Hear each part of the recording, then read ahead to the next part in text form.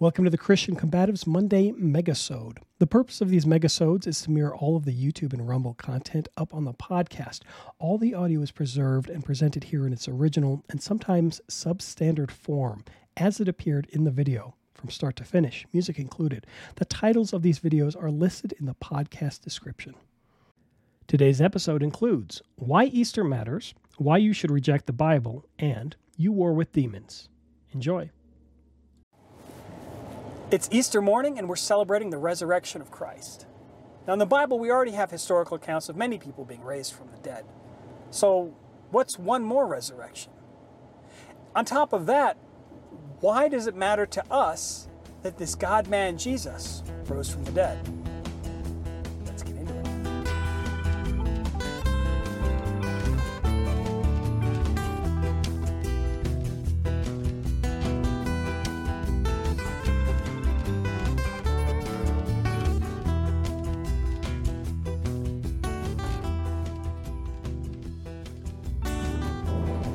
Death is the unnatural separation of body and soul. It's not a part of life. It's not a part of nature. It's not a part of creation. It's a consequence. Adam and Eve were told that if they ate from the tree of the knowledge of good and evil, that they would die. God warned them that the consequences of sin would be death. But death did not exist in creation until sin. Because of sin, death entered into the world. But before that, mankind, Adam and Eve, were as God intended, undying creatures. Now, throughout history, from Adam and Eve, death kind of reigned. Death continued to take life here and there, and it was a pattern that continued. It was something where people would live to a certain age, and then something would kill them. And they could be young, they could be old, it could be disease, could be war, could be famine, could be any number of things, but death and taxes were the only two inevitable things, basically. It was this pattern that continued. A person, even if a person was raised from the dead, we have examples in the Old Testament, for example, of people being raised from the dead. Even in these cases, the people were raised, and then eventually they died again. Their body returned to the earth. Their body returned to the dust from which it was formed.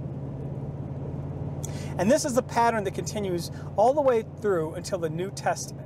And this is where we're coming up on Easter. God dies on the cross. Christ dies on the cross on Good Friday. And Mary and Salome, but the women who are going to the tomb in Mark, they all expected this pattern to continue. They expected the pattern of people dying to continue. Well, death had so far been an incurable disease. It had been something that people couldn't reverse. And even in those special situations where God brought someone back from the dead, they would end up dying again. So they expected this pattern to continue, that this Christ who died on the cross would still be dead. Now, of course, as you know the story, they go to the tomb and they find it empty. Well, or these women, they find that Christ is gone, and an angel there basically explains to them. He's like, yeah, Jesus of Nazareth has risen, and this is a shock to them. This is a change in the pattern. And this is particularly special because Jesus is later called the firstborn of the dead. This isn't just a resurrection where he would be brought back by someone else, like a prophet or an apostle. But this was a resurrection where Christ brought himself back from the dead. The strength of death was not enough to hold Christ. The sting of death was ineffective to keep him down. It was no longer a permanent condition. Christ broke free from death as the firstborn of the dead. Now, being the firstborn of the dead, this then means that there's going to be others that will follow. Christ as the firstborn from the dead means that later on, other Christians would rise in the same way. Now, this resurrection of Christ isn't just one where it was his soul, and then his body remained on the earth, but his soul resurrected and went to heaven. Rather, this was a resurrection of body and soul. This is the resurrection that we have to look forward to as Christians. Remember, Christ had his hands and his feet and his side pierced, but these were not the only wounds that were inflicted on him. He was flayed and whipped and beaten to the point where people could not even recognize him as a human being. That's how he's described in Scripture. That they could not even recognize his form as a human. And yet in the Gospel of John, we read Mary Magdalene encounters Christ in the garden tomb, and she thinks he's a gardener. She doesn't mistake him for some victim of torture, is bleeding out all over the place, but she just thinks he's a gardener. And I mean, this was, Christ had just been beaten. It's not like he had time for the wounds to heal naturally, but he had just been beaten and flayed and, pierced and all this other, brutality inflicted on him. And Mary sees him and she thinks he's the gardener. She thinks he's just some dude. And this is the kind of healing that we can look forward to, this resurrection of the body. It's not like Christ rose from the dead and he was like a zombie with his skin falling off because he'd just been, beaten to death and tortured and everything like that. But rather, Christ rose from the dead and then he was fine. His body was functioning. His body was glorified. And this is what we have to look forward to. This is the promise that we have for ourselves, that God will raise our bodies on the last day in the resurrection, and he will glorify them. We won't have to worry about illness and any sort of afflictions anymore. We won't have to worry about, sore joints or arthritis. We won't have to worry about, poor vision or hearing that, hard of hearing. We won't have to worry about any of these afflictions anymore, any of these things that we suffer from in this life. Because when God raises us from the dead in our body, he heals us. He perfects us. He gives us immortality of the body. And it doesn't explain in the Bible exactly how this happens. What will it be like somebody who loses an arm or somebody who dies when they're very young? How will their bodies look in the resurrection? We're not sure, but we do know that when Christ brings us back, when Christ raises the dead, he raises the body and the soul. And if the soul's already in heaven, then he raises the body and rejoins it with the soul. So it's this wonderful promise that we have to look forward to.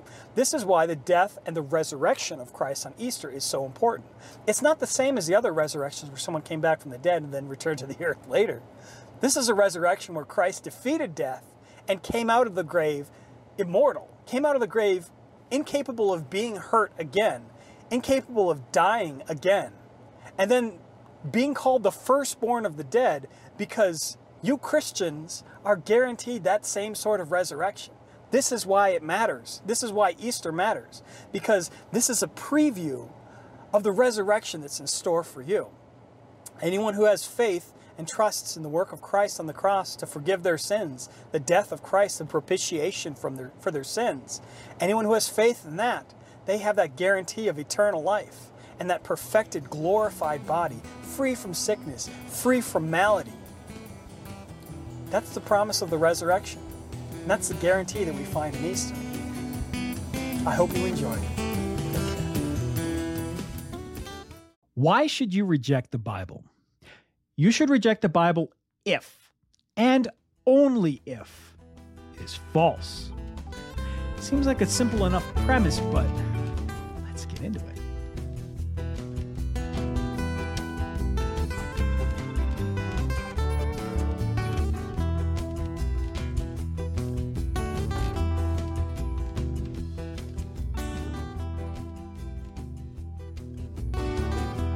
This topic comes up as a result of multiple issues, actually. The first issue is this. There are those who look at the Bible and they say, well, this is God's word, sure. I believe that it's true, but I don't like what it says. I don't like what it says about sin, forgiving my brother, sex before marriage, women's ordination. Pick your controversial biblical topic and someone will say, I don't like what it says about this thing. It does not matter. It does not matter if you like it. It matters if it's true or not. If the Bible is true, then it is God's word. And what God's word says trumps what you feel. That's just reality for you. If it is real, if it is true, if it is actual, if it is genuine, then it should and ought to be believed and followed. It doesn't matter if you like it or not. It is understandable that there are some things in the Bible that people will approach and say, this just doesn't vibe, man. This does not go along with what I want in life, with what I think about who I am or who God is or who my neighbor is or what I should do or when I should forgive or what a sin is.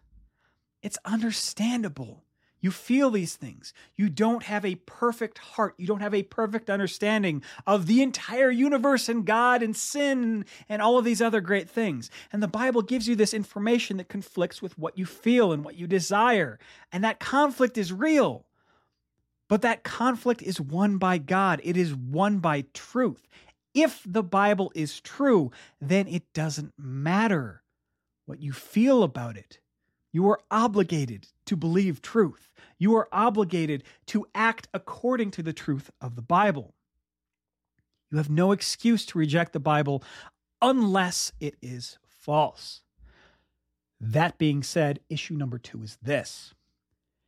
If the Bible is false, if the Bible is not trustworthy, if the historical accounts of the Bible are not true, then you can't just cherry pick. You can't, like you're going to a buffet and you're saying, well, I really like the mushroom stir fry and the broccoli.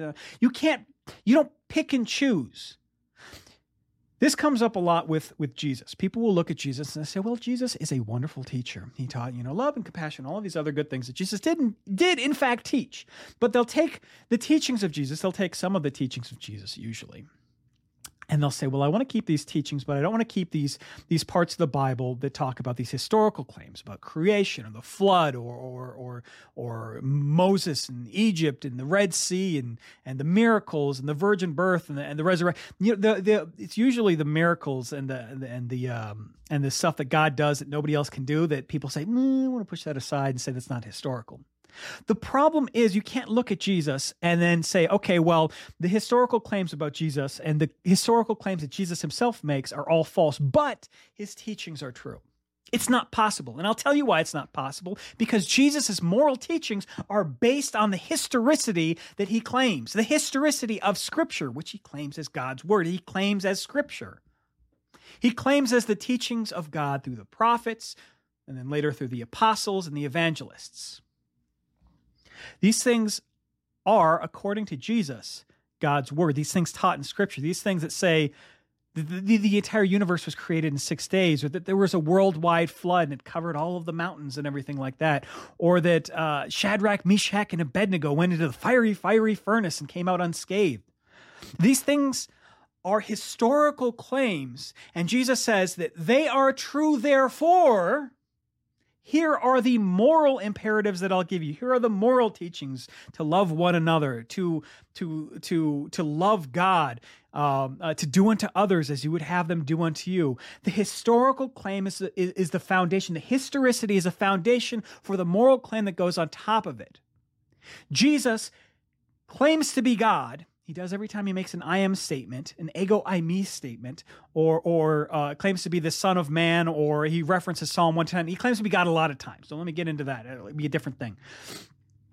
He claims to be God, and based on his claim that he is God, he talks about things like the moral law. God alone has the authority to make and implement a moral law.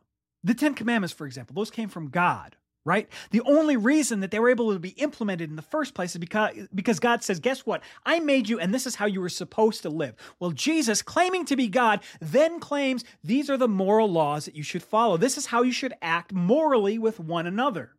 You can't go and say, well, Jesus is not God, but I'm going to take everything that he claims as a moral imperative, and I'm going to say that that's true and that should be followed. It does not follow. If Jesus is not God, for example, if Jesus is not God, he does not have the authority to make that moral claim. If the historical accounts of the Bible are not true, then you cannot then hold on to the moral imperatives. You cannot follow the teachings of Jesus while rejecting the authority that he has to teach them in the first place. You can't say, well, Jesus isn't God, but he taught some good things. No. If he's not God, he doesn't have the authority to teach these things. And then the people who come afterwards, the epistles that are written, they're just explaining what Jesus taught and what Jesus did, these commands that came from God. These are not, Paul does not invent these new laws later on. James does not invent these new things later on. They are teaching what God taught as Jesus, and what God taught through the prophets of the Old Testament. So, to reiterate, you should reject the Bible and the teachings of Jesus if they are false. It doesn't matter how easy it makes your life. It doesn't matter how easy it makes you to fit into society because we all get along and have the same ethical code. None of that matters if it's not true. It doesn't matter how effective a lie is. If a lie is a lie, then you reject it. If it is not true, you reject it. If the Bible is not true, that and only that is why you should reject it. If, however, and it is, if, however, the Bible is true, then you have an intellectual imperative to say, yes, this is true.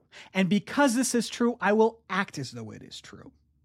If the Bible's claims are true, if the historical claims that Jesus bases his teachings on are true, then you have a moral obligation to follow his moral claims. If he is God, then he does have the authority to tell you how to live, even if it doesn't agree with your own notion of right and wrong.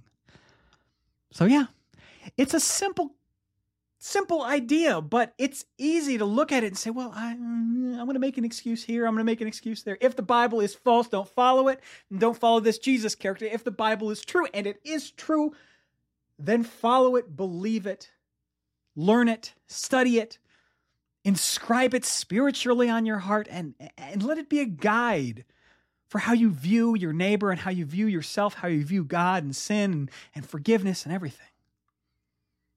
Again, I feel like I have to keep saying this, but the Bible is true. Someone's not going to watch this video. They're going to say, oh, haha, look at this clickbait title. I'm going to totally fall for it and say, well, the Bible is true. I'm not saying the Bible is false. I'm saying that if the Bible is false, that's the only reason you should reject it. That's all I'm saying, right? I'm not saying anything controversial, except that the Bible is true, and that is controversial enough for some people. So, I hope I made my point. God bless you, and have a wonderful Christmas. Christian combatives, huh? I don't know about all this fighting stuff. I'm a lover, not a fighter. Well, if you're a Christian, you need to prepare for battle, because you're already at war. Let's get into it.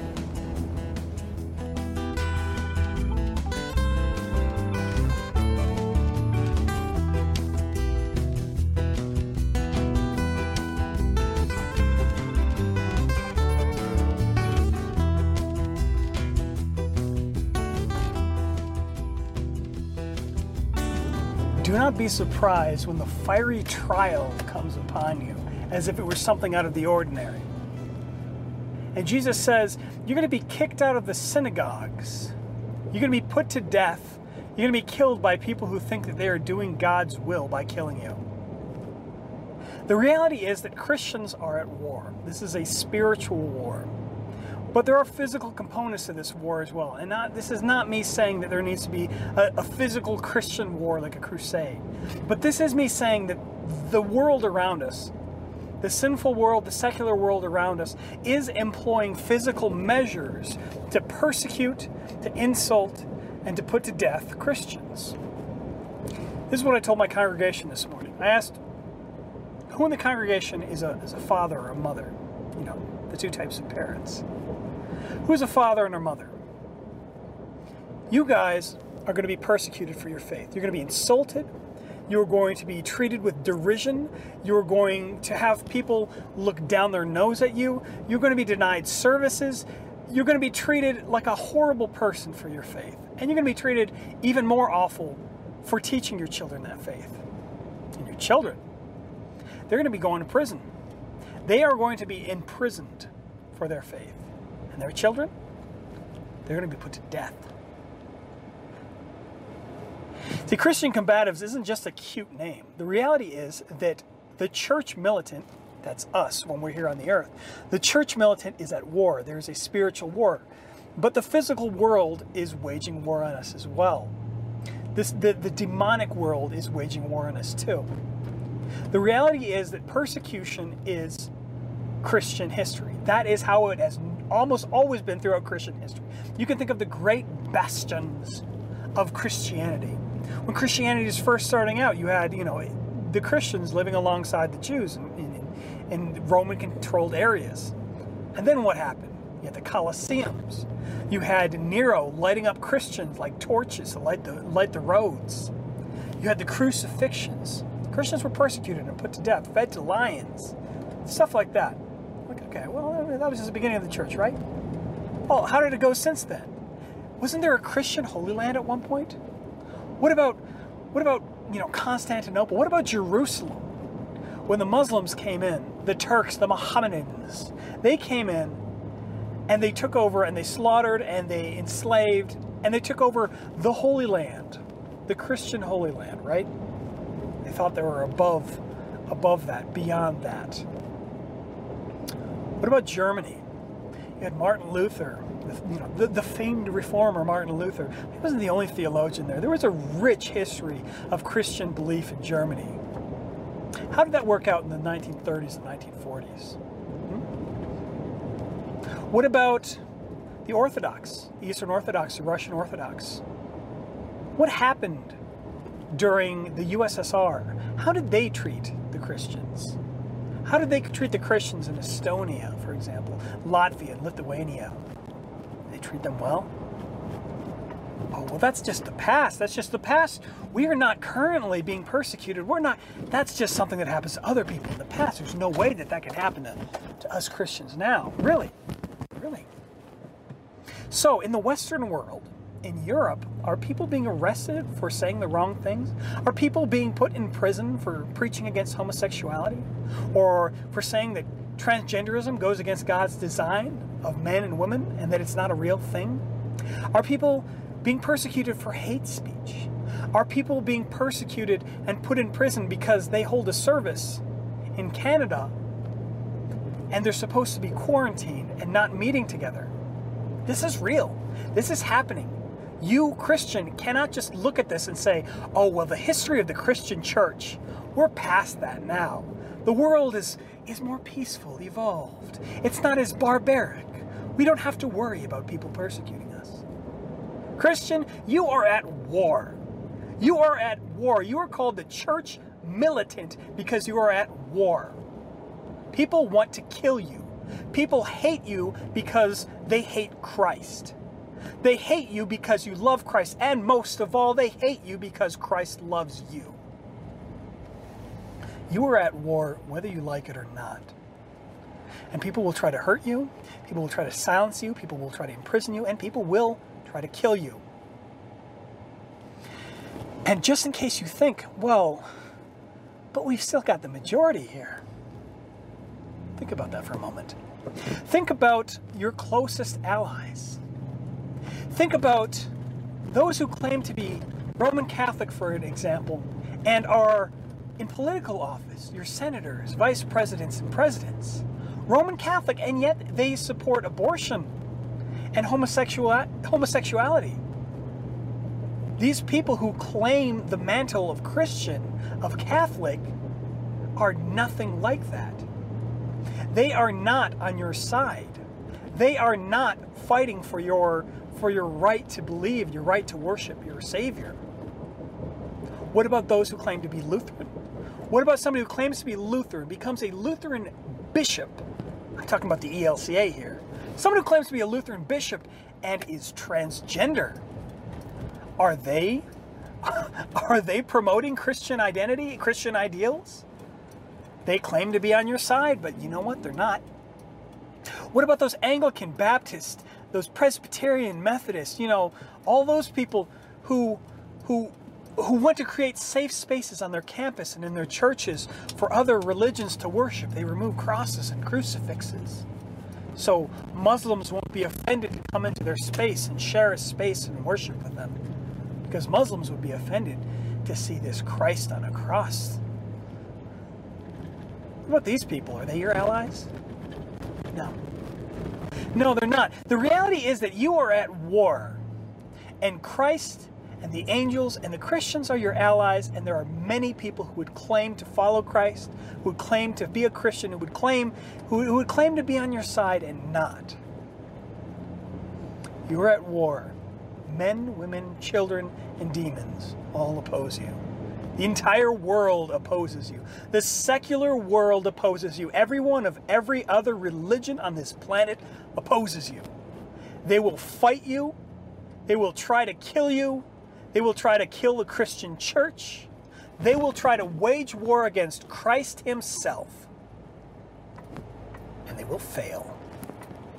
That's the reality. You are called to rejoice in these persecutions. You are called to rejoice when someone insults you for being a Christian, when somebody insults you in the name of Christ.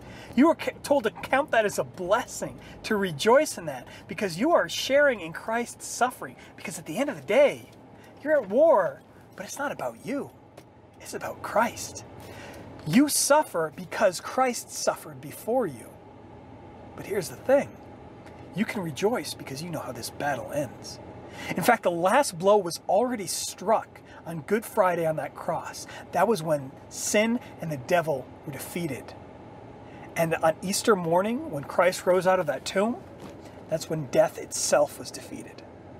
So you are actually free as a Christian to rejoice in this battle, even though it seems like it's ongoing. It's already won. You're already a victor. So what can these people do to you? What can these demons do to you? What can these people who oppose Christianity do to you? Insult you? Insult you for being like Christ? Well, thank you for the compliment. I'm glad that you compare me with Christ. Are you gonna imprison me?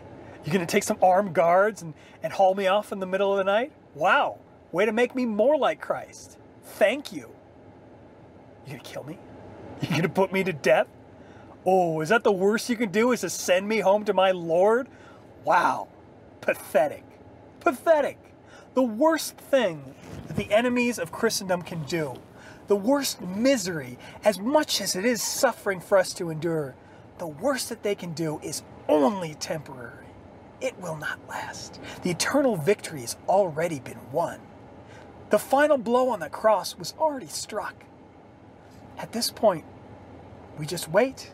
We wait and rejoice in Christ, and we spread his good news, and hopefully some of those enemies, the Holy Spirit works in their heart and converts them and brings them to the truth, and that they are saved too. Thanks be to God if any of these enemies of Christ become followers of Christ. Thanks be to God. I hope they're all saved. But the worst they can ever do to you is only temporary. And the best that God can do to you has already been won for you on that cross. So Christian, you're in a war right now, but that battle was already won.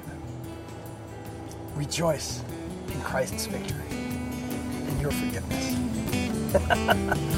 Take care.